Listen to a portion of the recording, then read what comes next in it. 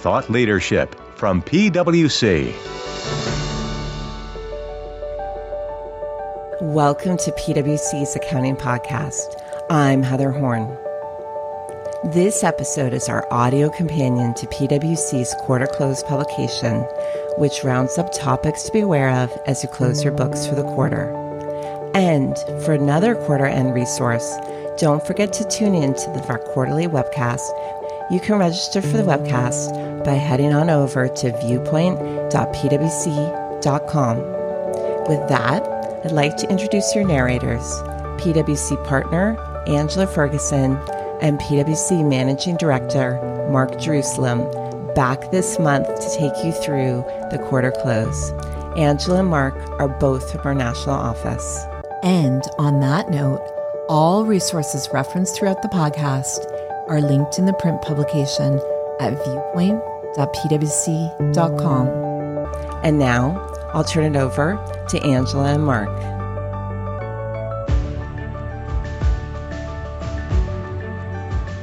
As we wrap up the first quarter of 2023, recent market events are a reminder that macroeconomic conditions continue to impact many companies. To help identify how different macroeconomic trends could impact your accounting and reporting, we've created an interactive tool, Accounting in Uncertain Economic Times. Use it to better understand potential challenges and locate additional resources. First quarter reporting typically means adopting new accounting standards, and this year is no exception. We summarize newly effective guidance for public companies, featuring new disclosures required beginning this quarter for supplier finance programs. With businesses continuing to navigate a challenging economic environment, many are making adjustments to their organizational structures or business strategies.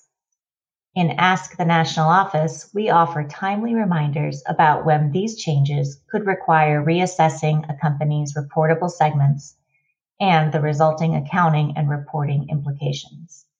In regulatory developments, anticipation is growing for the SEC's next steps on climate disclosures. Meanwhile, there have been significant developments related to the other of the Big Three sustainability reporting frameworks. We summarize what you need to know.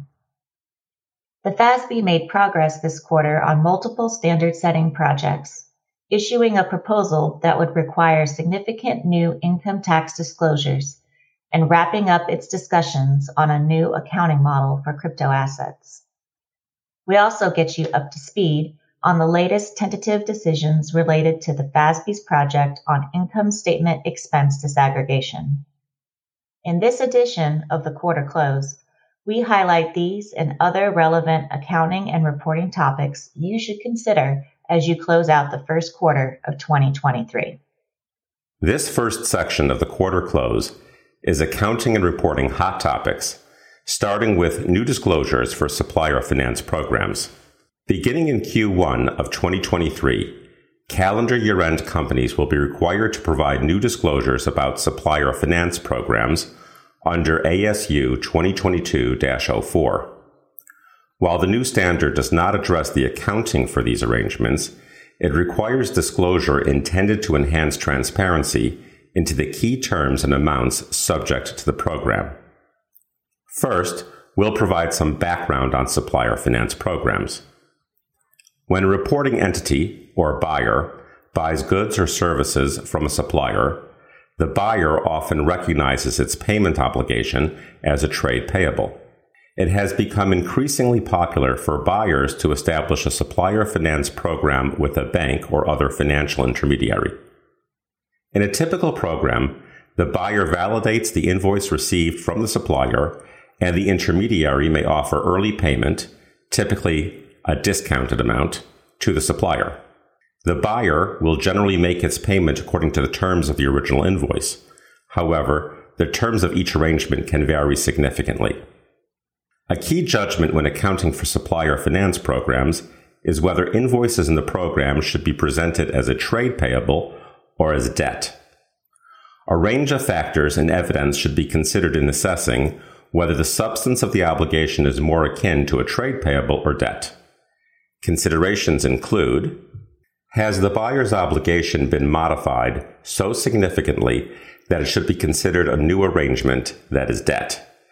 Examples include significantly extending the payment terms, requiring the buyer to post collateral, changing the payable's seniority, charging interest, or permitting the buyer to earn a fee based on vendor participation. Has the supplier agreed to atypical invoice terms because a supplier finance program is in place? Extended payment terms may indicate that the buyer's obligation is more akin to debt because the program is facilitating payment terms that are well beyond what it would get with a typical trade payable. Now the disclosure requirements. Certain of the disclosure requirements are effective for fiscal years beginning after December 15th, 2022 for all entities. Early adoption is permitted. Disclosures required for calendar year-end companies are summarized as follows. For 2023, for all interim and annual periods, companies will be required to disclose information about the program's key terms, balance sheet presentation as trade payables or debt, confirmed amount outstanding at the end of the period, regardless of whether the amount has been discounted to the supplier by the intermediary. Since 2023 is the first year of adoption, all annual disclosures except for the roll forward are required in each interim period. The disclosures should be made retrospectively for each period for which a balance sheet is presented. For 2024 and beyond, companies will be required to disclose, for interim periods, confirmed amount outstanding at the end of the period, regardless of whether the amount has been discounted to the supplier by the intermediary. For annual periods, information about the program's key terms, balance sheet presentation as trade payables or debt, confirmed amount outstanding at the end of the period, regardless of whether the amount has been discounted to the supplier by the intermediary, roll forward of annual activity. This roll forward requirement is applied prospectively. For more details, refer to section 11.3.1.5 of our financial statement presentation guide. Also, listen to our recently released podcast, Supplier Finance, New Disclosures Aim to Enhance Transparency. The next accounting and reporting hot topic we'll cover is other accounting standards effective in 2023.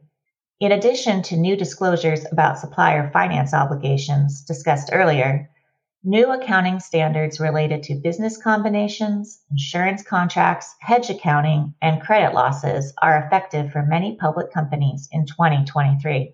Up first, accounting for acquired contract assets and contract liabilities. ASU 2021-08 requires contract assets and contract liabilities, that is, deferred revenue, acquired in a business combination to be recognized and measured by the acquirer on the acquisition date in accordance with ASC 606, revenue from contracts with customers, as opposed to measuring these assets and liabilities at fair value. Generally, this new guidance will result in the acquirer recognizing contract assets and contract liabilities at the same amounts recorded by the acquiree. For more information, refer to our in-depth Accounting for Acquired Contract Assets and Contract Liabilities. Up next, accounting for long-duration contracts issued by an insurance entity. ASU 2018-12 amends key areas of the accounting and disclosures for long-duration contracts issued by insurers and reinsurers, including updated assumptions and revised discount rates used to measure the liability for future policy benefits for non-participating traditional and limited payment contracts, introduction of the concept of market risk benefits to be accounted for at fair value, simplified amortization of deferred acquisition costs and other balances previously amortized in a consistent manner as deferred acquisition costs, and enhanced disclosures. For more information, refer to our Insurance Contracts Guide.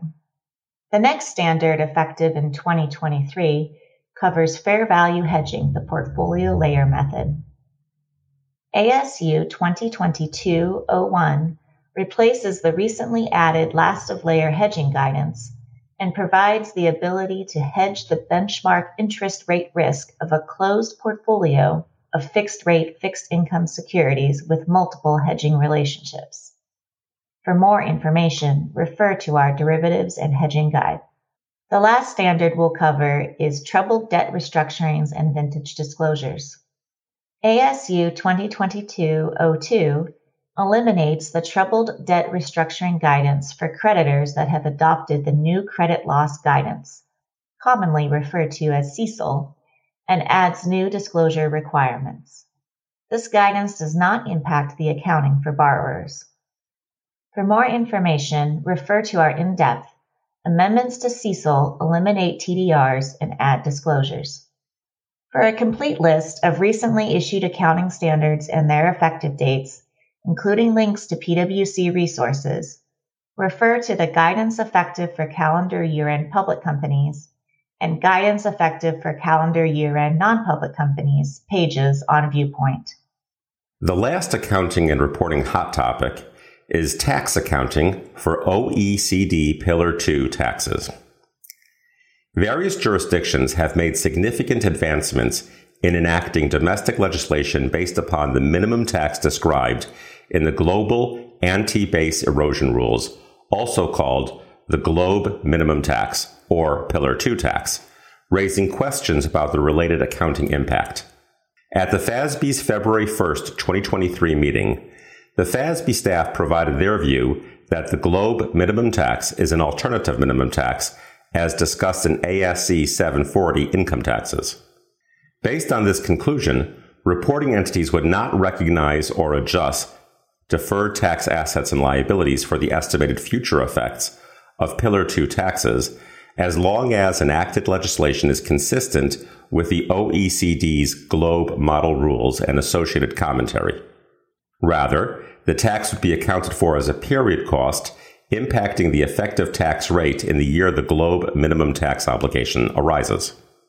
Concurrent with these developments from the FASB, the IASB issued an exposure draft proposing amendments to the IFRS guidance to introduce a temporary but mandatory exception to the accounting for deferred taxes arising from the implementation of the Pillar 2 rules along with extensive disclosure requirements.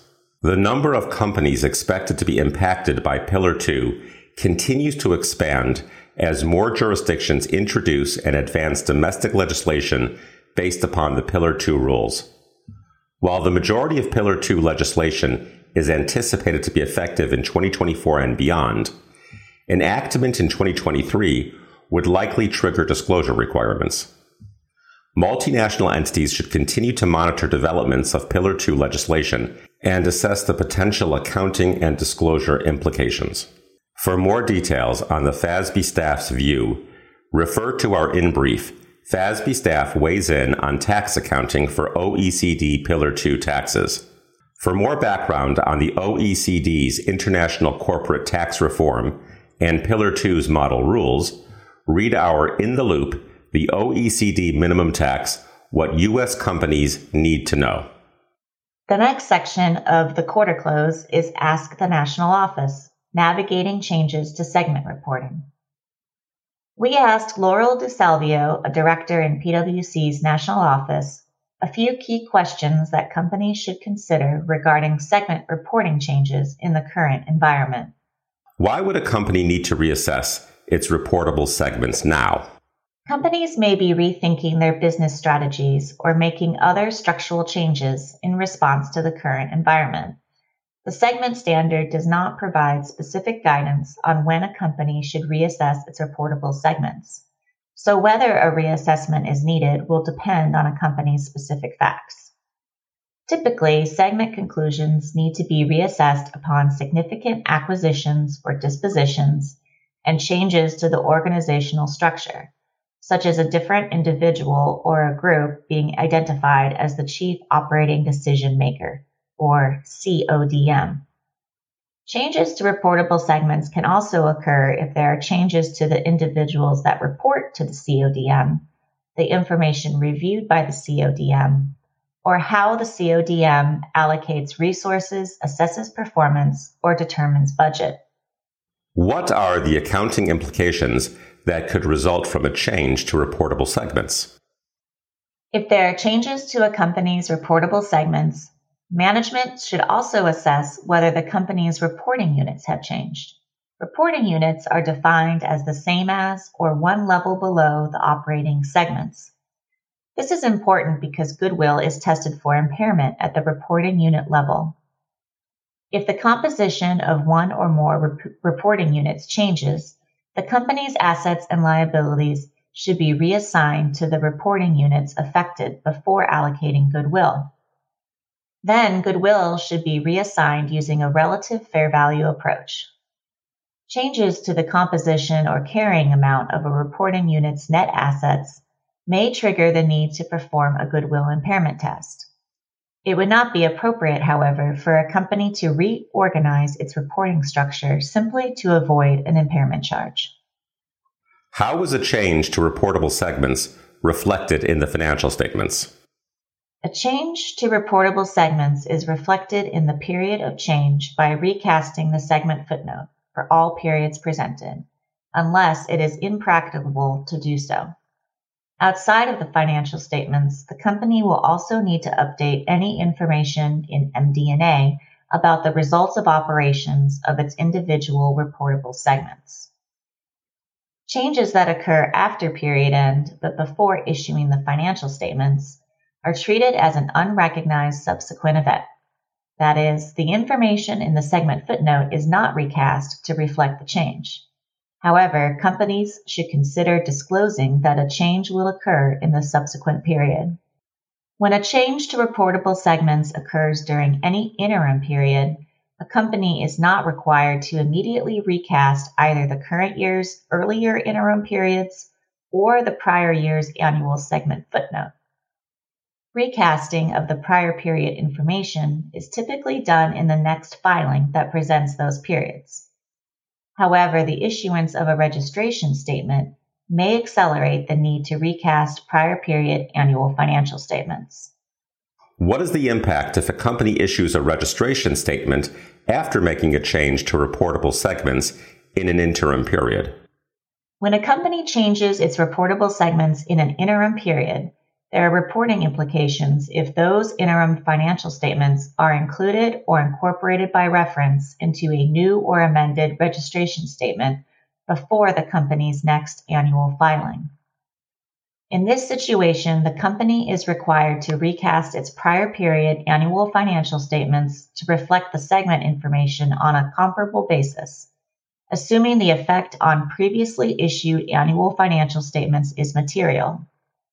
If the company presents 3 years of financial statements, this requires recasting 3 years of segment information, rather than just the 2 historical years that would be required if the segment footnote was not recast until the next annual filing after the change. MD&A may also need to be updated. For more information on changes to reportable segments, refer to Section 25.7.8 of our financial statement presentation guide. In the next section of the quarter close, we discuss regulatory developments. Up first is ESG reporting checking in on the Big Three frameworks. While the timing and content of the SEC's final climate disclosure rule is uncertain, there have been significant developments related to the other significant sustainability reporting framework proposed last year. Corporate Sustainability Reporting Disclosure, or CSRD. In December 2022, the final CSRD was published in the European Union, or EU, official journal after adoption by the European Parliament and the Council of the EU. Beginning January 2023, EU member states have 18 months to transpose the CSRD into their own national laws. The reporting standards enacting the CSRD, the European Sustainability Reporting Standards, continue to be evaluated by the European Commission. An additional public consultation on these standards will be conducted prior to their expected adoption in mid-2023. In addition, certain sector standards are expected to be issued as exposure drafts for public consultation in the second quarter. The CSRD's reporting requirements are extensive, spanning environmental, social, and governance topics. Their scope includes non-EU headquartered companies with operations in the EU. The first companies within the scope of the CSRD will have to apply the new sustainability regime starting for fiscal year 2024, reporting in 2025. This includes certain non-EU companies listed on EU-regulated markets. For further information, listen to our podcast, Talking ESG, What's Next for EU Reporting Requirements. International Sustainability Standards Board, ISSB. At its February meeting, the ISSB concluded the decision-making deliberations on their draft standards and initiated the drafting and formal balloting process phase. The ISSB plans to finalize its 2 draft sustainability standards, one on general sustainability-related financial information and one on climate disclosures, by the end of the second quarter, with an effective date starting in January 2024. This would mean reporting as early as 2025 in those jurisdictions choosing to adopt the ISSB's standards. Recent decisions by the ISSB are intended to improve alignment with international financial reporting standards, including enhanced disclosure about significant judgments and estimates, more quantitative disclosures about the financial effects of significant risks and opportunities, and introducing the concept of reasonable and supportable information that is available at the reporting date without undue cost and effort. The ISSB also provided relief related to greenhouse gas, or GHG, emissions reporting period alignment. When GHG emissions information arises from entities in the company's value chain with reporting periods that differ from the company's own, this relief will allow a company to measure its GHG emissions using information for different reporting periods in certain circumstances. Listen to our podcast, Talking ESG, recap of the ISSB's fast-paced deliberations to get further information on recent developments. For more information, for insights about how companies are addressing current SEC climate-related disclosure requirements, read our publication, Today's SEC Climate Disclosures, How Do You Measure Up? In addition, we have updated our comparison of the Big Three frameworks, navigating the ESG landscape for recent developments. For updates on what companies are doing to prepare for these reporting requirements, listen to our podcast, Talking ESG, How Companies Are Preparing for Mandatory Reporting. The last regulatory development we'll cover is the SEC's Enhanced Safeguarding Rule proposal for investment advisors. In February, the SEC proposed rule changes to enhance the protections of customer assets managed by registered investment advisors. The proposal would expand the scope of assets covered by the current custody rule, as well as the record-keeping and reporting requirements for advisors. It would also significantly expand the responsibilities for qualified custodians by enhancing representations to clients and advisors, eliminating accommodation reporting, and narrowing the definition of possession or control. Finally, the proposal would increase the involvement of independent public accountants in certain circumstances. Comments on the proposal are due by May 8th. For more information, read our in-brief, SEC proposes rule changes on safeguarding of client assets. In the final section of the quarter close, we cover standard setting updates. Up first, a FASB proposal would add significant new income tax disclosures. In March, the FASB issued a new proposal that would require a number of additional income tax disclosures, primarily focused on the disclosure of A, income taxes paid, and B, the rate reconciliation table. Companies would need to disaggregate the disclosure of income taxes paid, net of refunds received, by federal, state, and foreign taxes, both on an interim and annual basis. On an annual basis, companies would disclose income taxes paid, disaggregated by individual jurisdiction, using a quantitative threshold of 5% of total income taxes paid. Public business entities would also be required to provide on an annual basis rate reconciliation information by specific categories, including state and local income tax, the effect of cross-border tax laws, foreign tax effects, and tax credits, among others. Additionally, Some categories would then require disaggregation based on a quantitative threshold of 5%. The foreign tax effect category would require disaggregation by both jurisdiction and nature. The proposal also requires additional qualitative disclosures. The proposed amendments would be applied on a retrospective basis upon adoption. Comments on the proposal are due May 30th. Up next, a proposed accounting model for crypto assets is coming soon. In February, the FASB completed its initial deliberations on the accounting for and disclosure of crypto assets, with an exposure draft expected potentially as soon as the end of this month. The scope of the proposed guidance would include crypto assets that meet the definition of an intangible asset and that do not provide the asset holder with enforceable rights to or claims on underlying goods, services, or other assets, are created or reside on a distributed ledger or blockchain, are secured through cryptography, and are fungible. In addition, the FASB decided to exclude from the scope of the proposed guidance crypto assets created or issued by the reporting entity or their related parties, as well as assets commonly referred to as wrapped tokens. All crypto assets in scope would be measured at fair value, applying ASC 820 fair value measurement. Changes in fair value would be recognized in net income each reporting period and separately presented from the income statement effects of other intangible assets, such as amortization or impairments. The FASB considered but decided against pursuing a measurement alternative for crypto assets with inactive markets. The proposal is expected to include a number of required disclosures each reporting period, including the name, fair value, units held, and cost basis for each significant crypto asset holding, as well as information about crypto assets that are restricted from sale. For annual periods only, required disclosures would also include a reconciliation of activity for crypto asset holdings and the difference between sale price and cost basis for crypto asset dispositions.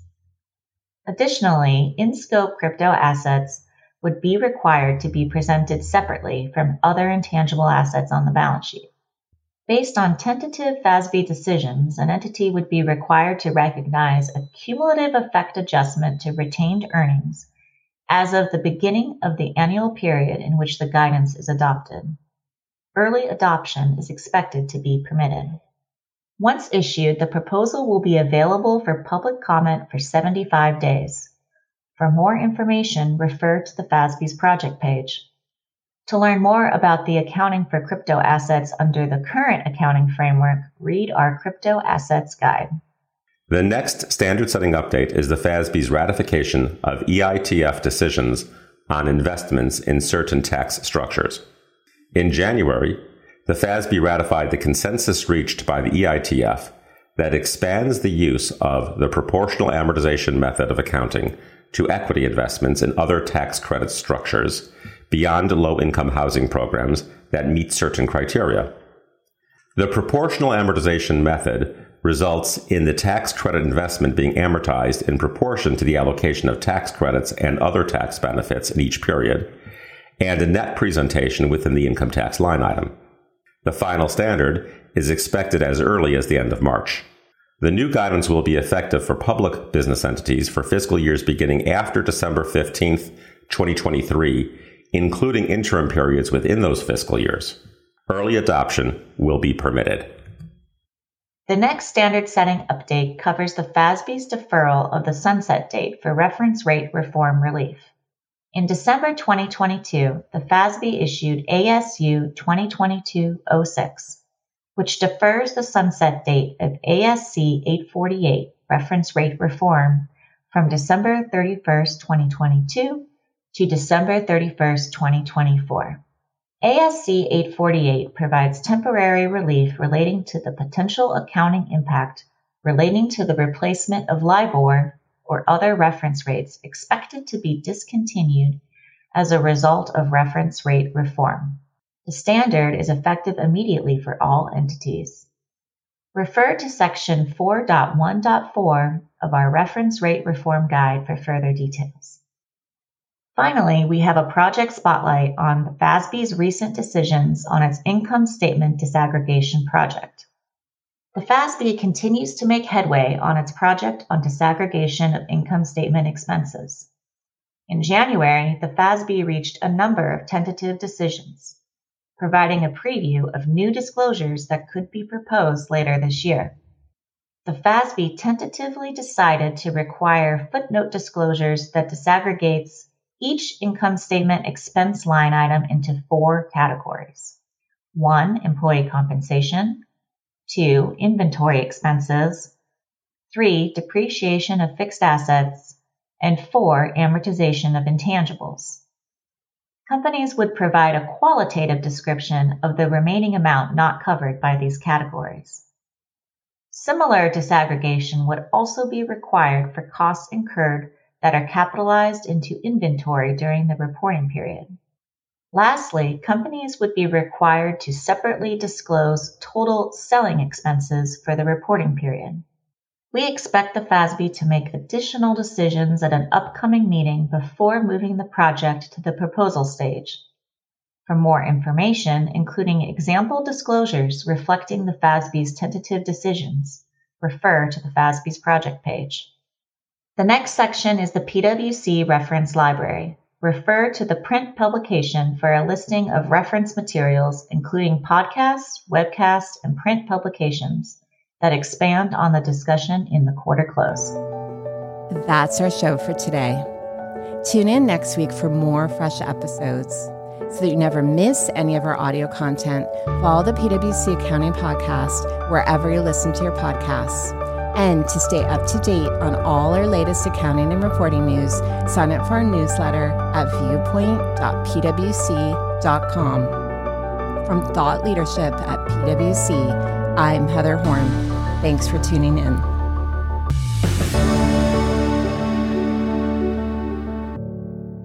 This podcast is brought to you by PwC, all rights reserved. PwC refers to the U.S. member firm or one of its subsidiaries or affiliates, and they sometimes refer to the PwC network.